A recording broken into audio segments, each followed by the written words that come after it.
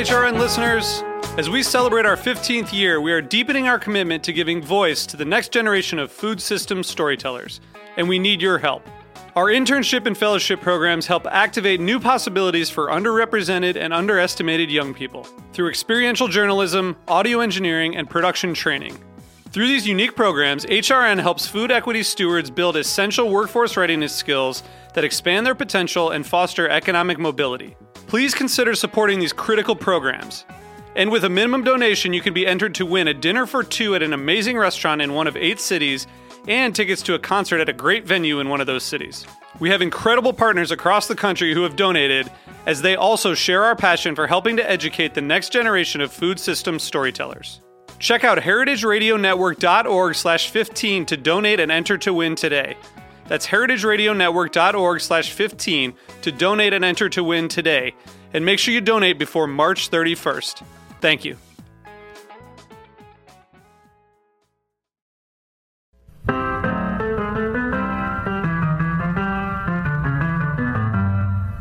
You're listening to HeritageRadioNetwork.com, bringing you the freshest radio in Brooklyn since 2009. Hear directly from chefs to farmers, artists to architects, authors to brewers, and everyone in between. Check out all of our shows on our website or by searching Heritage Radio Network in the iTunes Store. The following program has been brought to you by Cane Vineyard and Winery. Cane Vineyard and Winery supports Heritage Radio and the growing movement to change how Americans eat and how we think about our planet. For more information, visit www.cane5.com.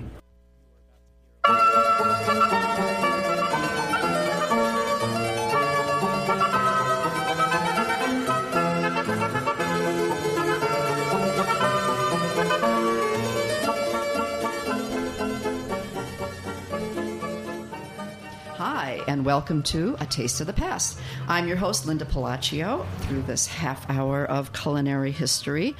And today I have a question to pose to all of you, and that is, what is America's national dish?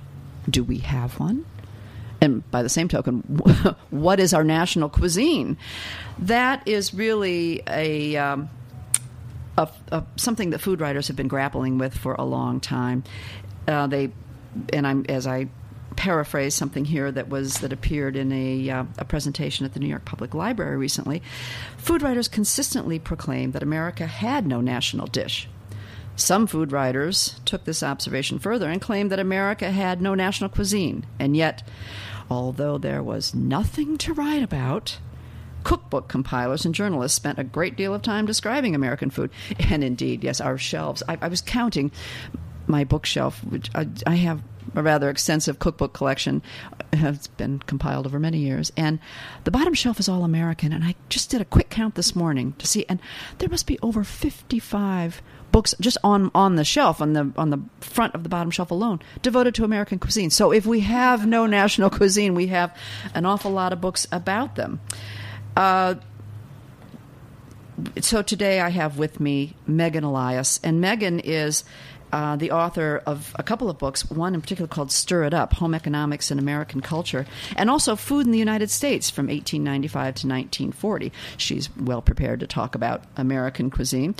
Megan is associate professor of history at City University's Queensborough Community College, and she is currently a writer in residence at the New York Public Library's Wertheim Study. Welcome, Megan. Thank you. Megan, what made you explore this whole notion of American cuisine or a national dish, or looking at our food, and do we have a particular food? Well, it started when I was writing about nutritionists, about the history of nutrition, and I found a lot of critiques about the kind of food that nutritionists were writing about. The kind of cookbooks that they put together, sort of archetypal American recipes, and people saying, this is nutritionists have no sense of taste, they have no sense of palate. And I started to wonder about that, and then to look more about critiques of American food. And I found that it's very, very accepted in American food writing to say American food is disgusting, essentially, that it's bad, that it's not food. And so the implication then is that an entire nation of people who, live in a situation of bounty, eat food that's terrible, and they keep eating it.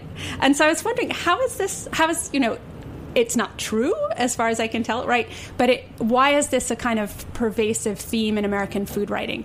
And so that it's okay to say Americans eat disgusting food and they love it, and not to say that about any other culture in the world. And this is taken on food going into homes or just everywhere, in cafes across. Wow, that's interesting, because it's certainly not my take on American food. Right. And having grown up in the Midwest as well, which they say, Midwest cooking is also bland and awful. Not true again to my right, because you like it. Yeah, exactly. It's because I like it. However, as we were discussing before the show, there was a question posed as what is Midwestern cuisine, and the immediate answer from so many people came back: casseroles. Yes, definitely, and there are reasons for that. I mean, there are reasons for the kind of casseroles that Americans seem to like and to still like, that the kind that are made from a couple of different contents of different cans, and you put things together and you put something on top. Maybe it's something from a box. It's either the crispy onions, or the cornflakes or something, and that there are good reasons that kind of cuisine emerged. That it comes out of a shift in middle class housing. And just the availability of canned stuff, that when it was new, people were excited and they experimented with it, right? That was post-war, and of course, Laura Shapiro, we were talking about earlier, she wrote a wonderful book on and talking about frozen foods and box mixes and cans, and this was supposed to relieve the woman of the house from the drudgery of the kitchen, right? And this is the kind of really interesting thing about this is that in the by the 30s, most middle-class American women didn't have household help, but their mothers had. So in their mothers' households, they had not learned how to cook because someone else was doing the cooking. So they have to come into the kitchen and actually start cooking, and they've never been trained to do it. But then on top of it, cooking is something that servants do. So you want to avoid it as much as possible. And if you can turn it into this kind of, half an hour of creativity, easy, of just throwing stuff together, and it's something that no one has ever had before. We have to remember that the casseroles and Jell-O salads were incredibly exciting at one point because they represented something completely new. And this is this long-standing, since the 1930s, critique of American food, is that Americans are interested in progress in food, and that a true cuisine is one that sort of doesn't change. Right. So as people are critiquing American food as being the, constantly changing and constantly looking for new, improved, did it go to the moon, then I want to eat it, that kind of food, that they're also sort of creating this mythology of French food as a never-changing entity. And French food is good and American food is bad. And that dichotomy that it's sort of almost taken for granted in American food writing that the French know about food. They care, they love food. But the Americans, they just don't know about food. Yeah. If they knew about food, they would eat French food. So it's this, it gets sort of funny, but also sort of disheartening sometimes. Well, and look how far we've come as a country. I mean, we are still, I always claim, and when I've had these discussions with other guests that on the air, that we are still culinarily a very young country. And we have progressed so far.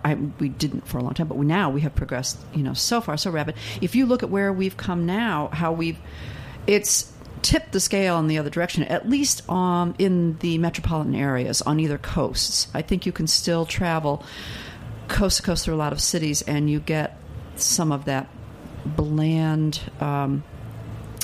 food where I don't know where product is not, but products are available. I was going to say product availability was limited, but products are available everywhere and now. And they always have. And now we've got the most innovative cuisine, and in fact, a lot of the restaurants in France and across the rest of Europe are adopting a lot of the innovations that are coming out of the haute cuisine, if you will, of America. Yeah. And it really is, you're right, there has been progress. Well, no, I don't think so. I mean, I think that's what... You don't think there's progress? I think there's this kind of long-standing... and it pops up in cookbooks and in gourmet magazine over and over again, this idea that America is making progress.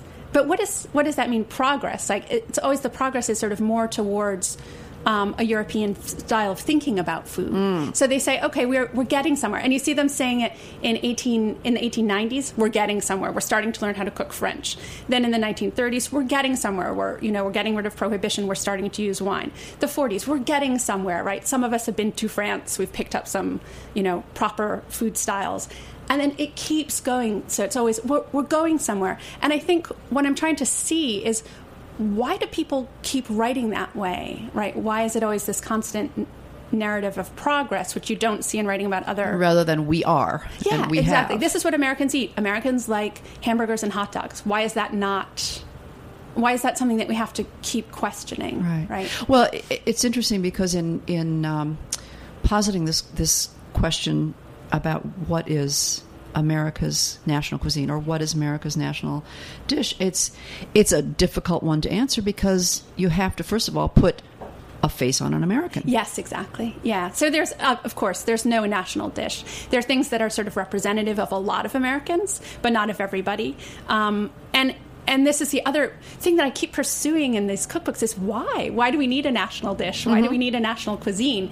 And it's on this sort of French model of culture. The French have a cuisine, so in order to be sort of high culture, you need a cuisine. And, it's just a construction. It's not necessarily true or false. Yeah. And even those countries are changing. Their face is changing, too, with, they're accepting more immigrants and they've got a changing population. But we were formed on a multicultural population, so it's difficult to even assume that we would think that we have one particular national dish. Although I did ask the question of a few people, and the answers, I didn't really get that many answers, but the answers I did get were interesting because it's their way of thinking. And what is America's national dish? I got answers like pot roast, which you can tie back to European beginnings, of course. Hamburger, which is debatable, but, true. Apple pie, again, once it wants to, European. I think, barbecue chicken, southern fried chicken. Yeah. But I think the one that won was peanut butter and jelly sandwiches. Yes. Yeah, and it's representative of a lot of things that people say about American food. A lot of the long-standing critiques are that it's a nation of people who don't want to stop. So you get a sandwich and you go. And also that it's there's this constant critique that Americans don't have a mature palate. So it's sort of childhood food. Yes. Although you can't get it everywhere. I'm kind of partial to peanut butter and jelly, especially because it's sort of the cheapest sandwich you can ever buy. That's right. And I can't find it everywhere. I kind of have charted out where I can get it, which delis will do it. But of course, then it has to be the right kind of bread and the right kind of jelly. Yeah, good luck. Right. Well, that came from my friend Elizabeth Catherine McGowan, who writes a blog called Comestibles. And she mentioned it because she's married to an Australian who abhors the notion of peanut butter and jelly sandwiches. So I guess you have to be an American to appreciate the flavor. It definitely seems to be something that other people do not want to import. There are no peanut butter and jelly chains in the rest of the world, like there are hamburger chains. Now you said that in talking about American food, or food writers trying to define the American cuisine, and certainly cookbooks abound with that. Yes.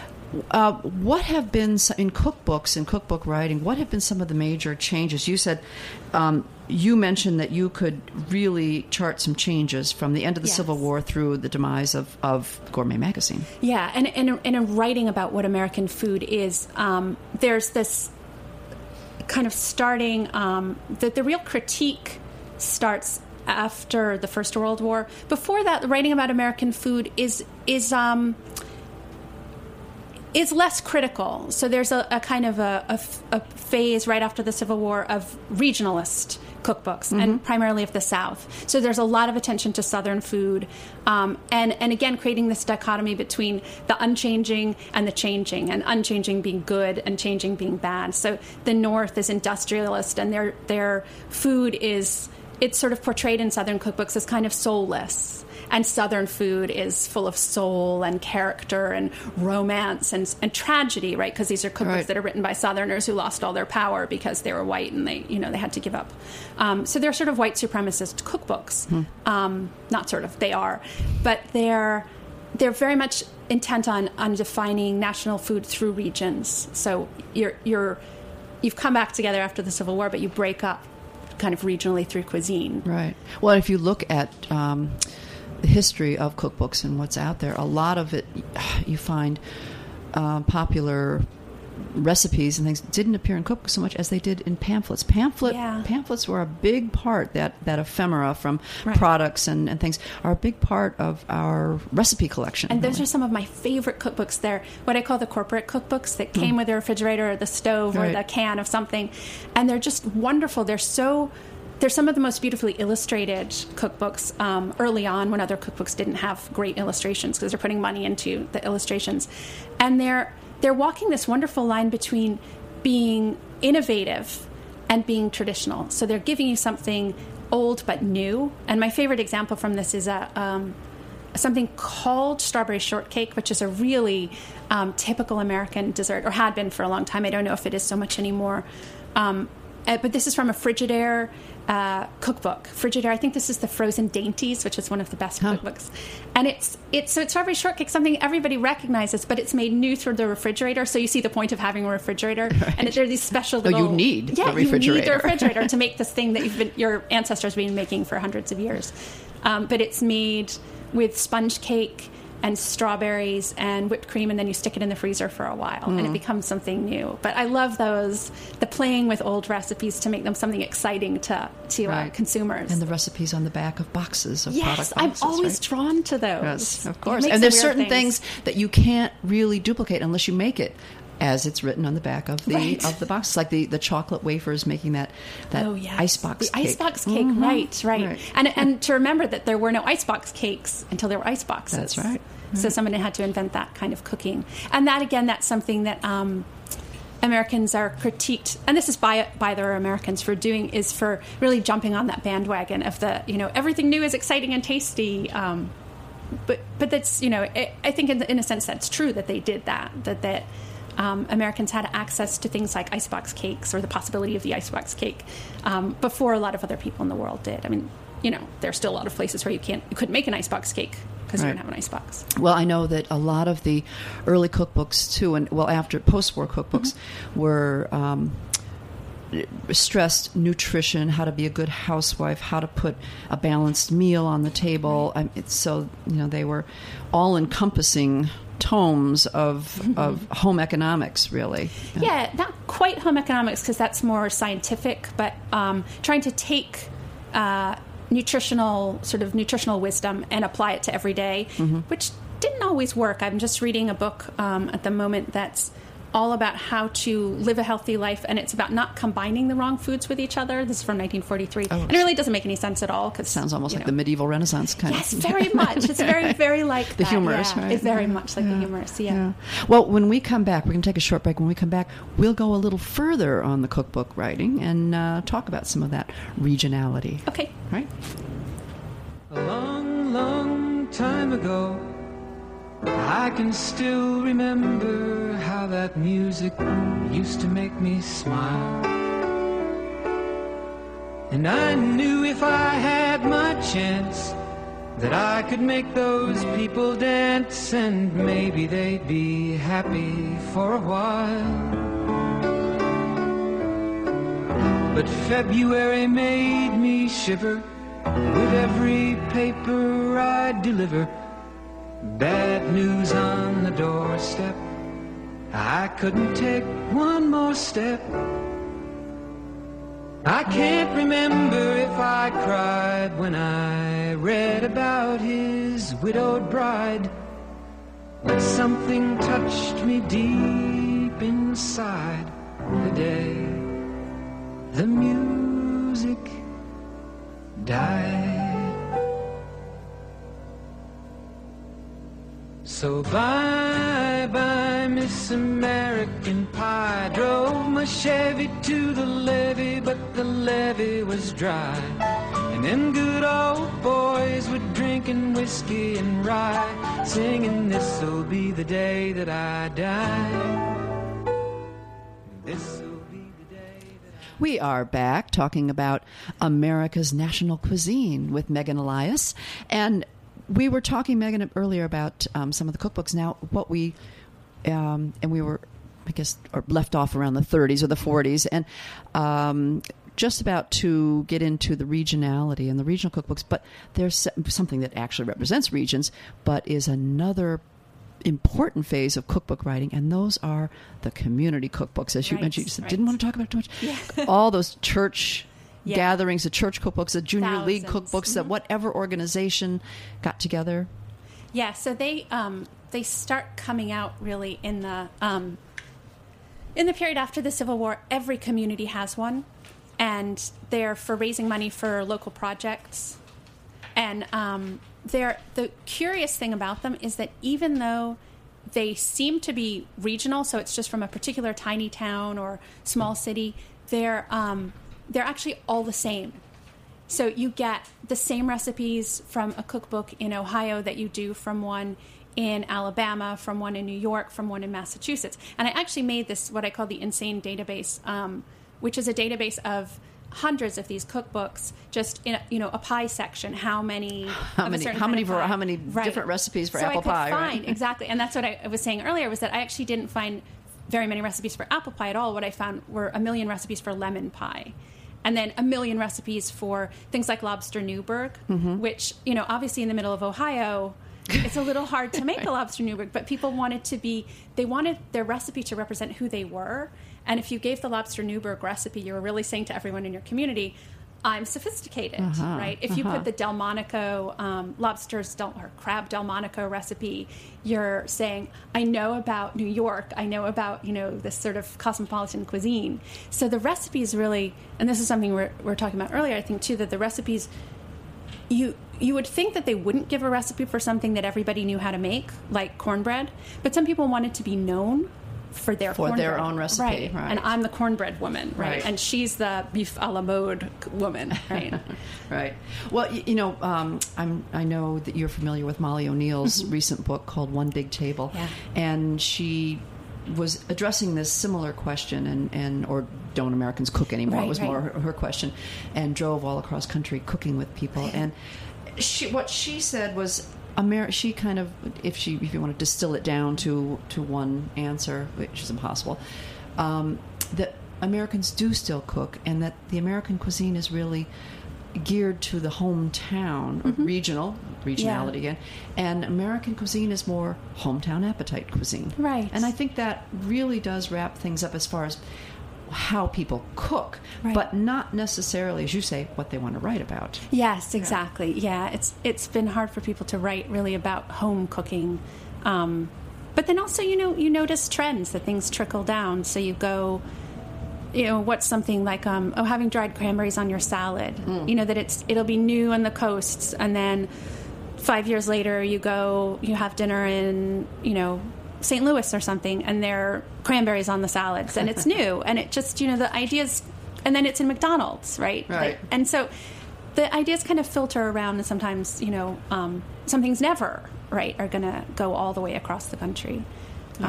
Well, you mentioned cookbook, right? Well, then we started, when did we have well-known authors, cookbook authors came about, and that was a little later, late 40s, early 50s. We started to have a few well-known. Yeah, that's the beginning of actual food writers, like MFK Fisher. That she's really the first person who just writes food. Other people, there are and not necessarily recipes either. Right. Yeah, she's the first who writes. I think she's really important because she writes about food as experience. Right. And that's still a dominant theme in American food writing, that it's something, it's not just something you eat, it's not something you make for your family, God forbid, right? It's something you make for pleasure, for yourself. But we were such an agrarian society for, a good part of at least the inward, as people moved west, and it was, sustain yourself, sustenance, and so we finally graduated to pleasure. But bounty that I don't think we did. I think that's the argument that people make, is that we graduated to pleasure when we learned about French food and how French people eat. But that America has, from an early period, really represented a bounty and variety in a way that other nations, especially in Europe, couldn't provide. So Americans always had more possibilities for what could be on their table than anyone else, essentially. And what they chose to do with it then appears, sort of from this 21st century perspective, to be, or even, from a mid-20th century perspective, to be not enough, like not interesting enough. So if you take your, you take your fresh corn out of the field and you make it into creamed corn, you're just abusing the bounty that you have. So there's another critique that comes often from Europeans, often after the Second World War, when they've gone through a horrible period of food suffering, right. that Americans have all this food and they don't know what to do with it. But of course, Americans have been eating all of their food in the way that they liked it, and that it shows up in these community cookbooks, for hundreds of years. It just happens to be a different taste, a different palate, right? So it's interesting. It's this kind of this idea of progress and the idea of good food and bad food and knowing about food, which I think is more construction than really a reality, but fascinating construction. What was the major shift that you observed in your research in cookbook writing about those who are writing about American cuisine? Was there can you pinpoint anything in particular? Well, there are some interesting things. There are a couple of interesting things that happened. There's the change in style, which is the M.F.K. Fisher writing about experience, and the big period of critique that comes in the 40s and 50s.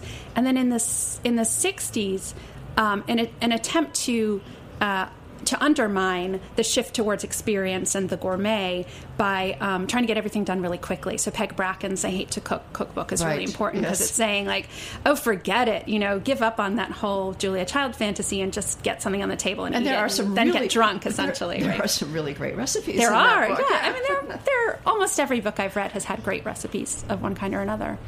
And then in the 70s, in the early 70s, there's a really important shift into talking about food as being dangerous. So thinking about food in terms of the environment. And I think that really resonates with what's going on today, talking about sustainability. And, we're sitting actually under a garden now. They're growing all their food in the restaurant. So that talking about the environment, talking about pollution, talking about DDT especially, and so a shift towards trying to think about food as safe or unsafe. And that's a really different way to think about your food and think about the food systems as well. Right, food system, right. Yeah. I think that the whole notion of food systems came into... early, and then kind of sort of got subsumed under the Nouvelle cuisine for a little while, and then has kind of come back to us in different ways. I mean, now we're talking about the farmer, and people didn't really talk about the farmer so much in the 70s. Right. Yeah. Now we have magazines devoted solely to what the farm... I mean, farmers are the new rock stars of the culinary world. The chefs were for a while, now it's the farmers. And I think that's very interesting. We're going to see a lot of interesting writing about that. And farmers writing their own, there's this big sort of market for farmers to write their own stories. Right. And again, it's moving back to the idea of food as experience, but then blending it with the idea of food as part of a larger system, which I think is fascinating. Well, you say the writing, talking about the demise of gourmet, and the writing really was, I can't say it was just, it wasn't, definitely not American cuisine, because that was the thrill to open Gourmet magazine and say, oh, what wonderful exotic place am I going? Yeah, exactly. So that was really more of a travel and experience. And the readers loved it. They wrote in always the letters in Gourmet are really my favorite material.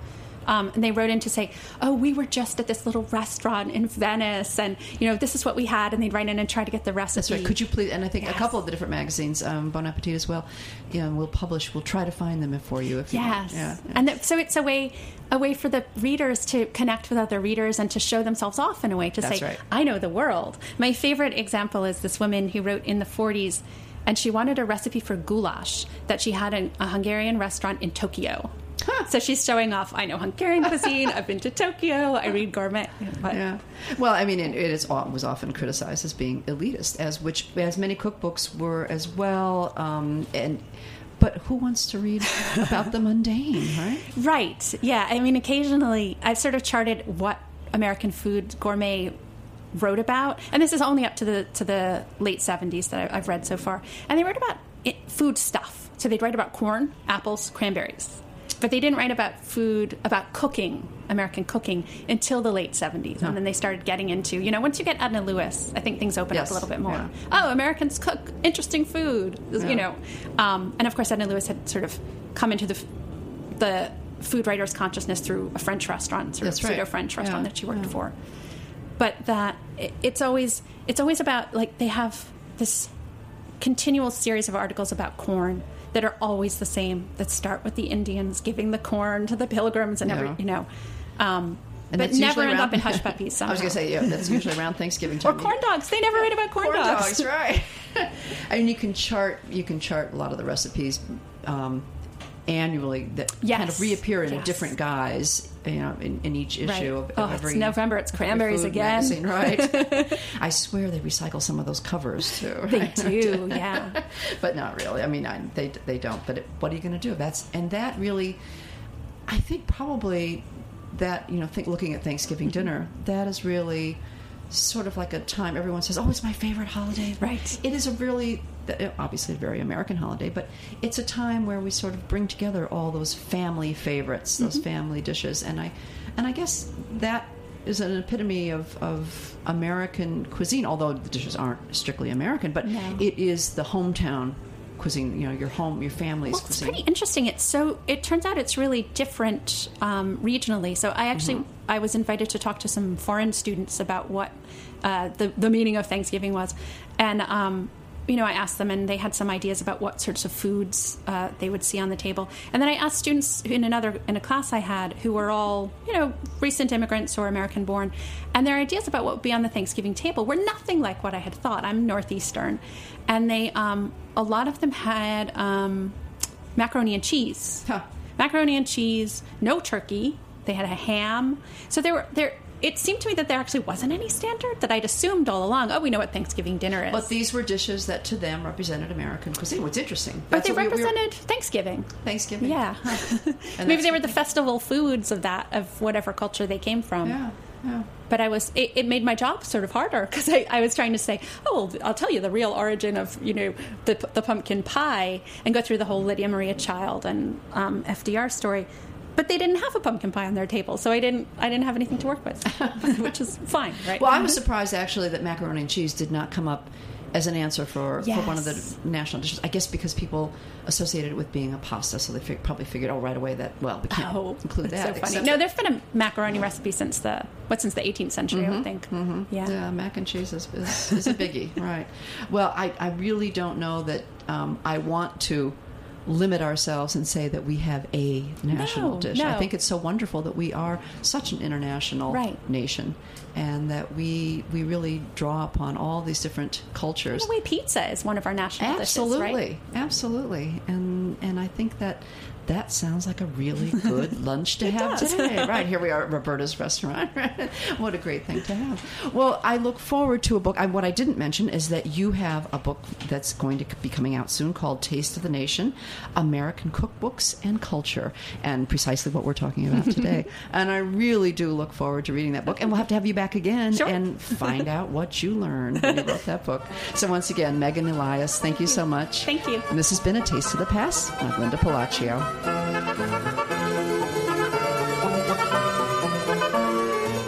Thanks for listening to this program on the Heritage Radio Network.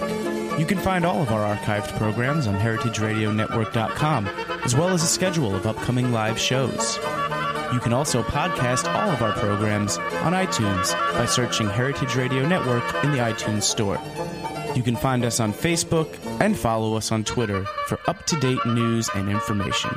Thanks for listening.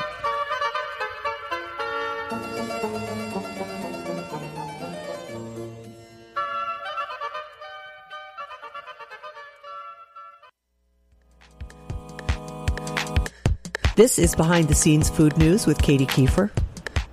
There's a lot of posturing and talking around raw milk these days and how great it is. But if you really want to get a full-on investigation into the pros and cons, the risks and benefits of raw milk consumption, here's a nifty website, www.realrawmilkfacts.com. It has a laundry list of FAQs, along with information from studies and reports from American and European science communities. If you flirt with raw milk consumption, this is definitely worth taking a look at. This is Behind the Scenes Food News with Katie Kiefer.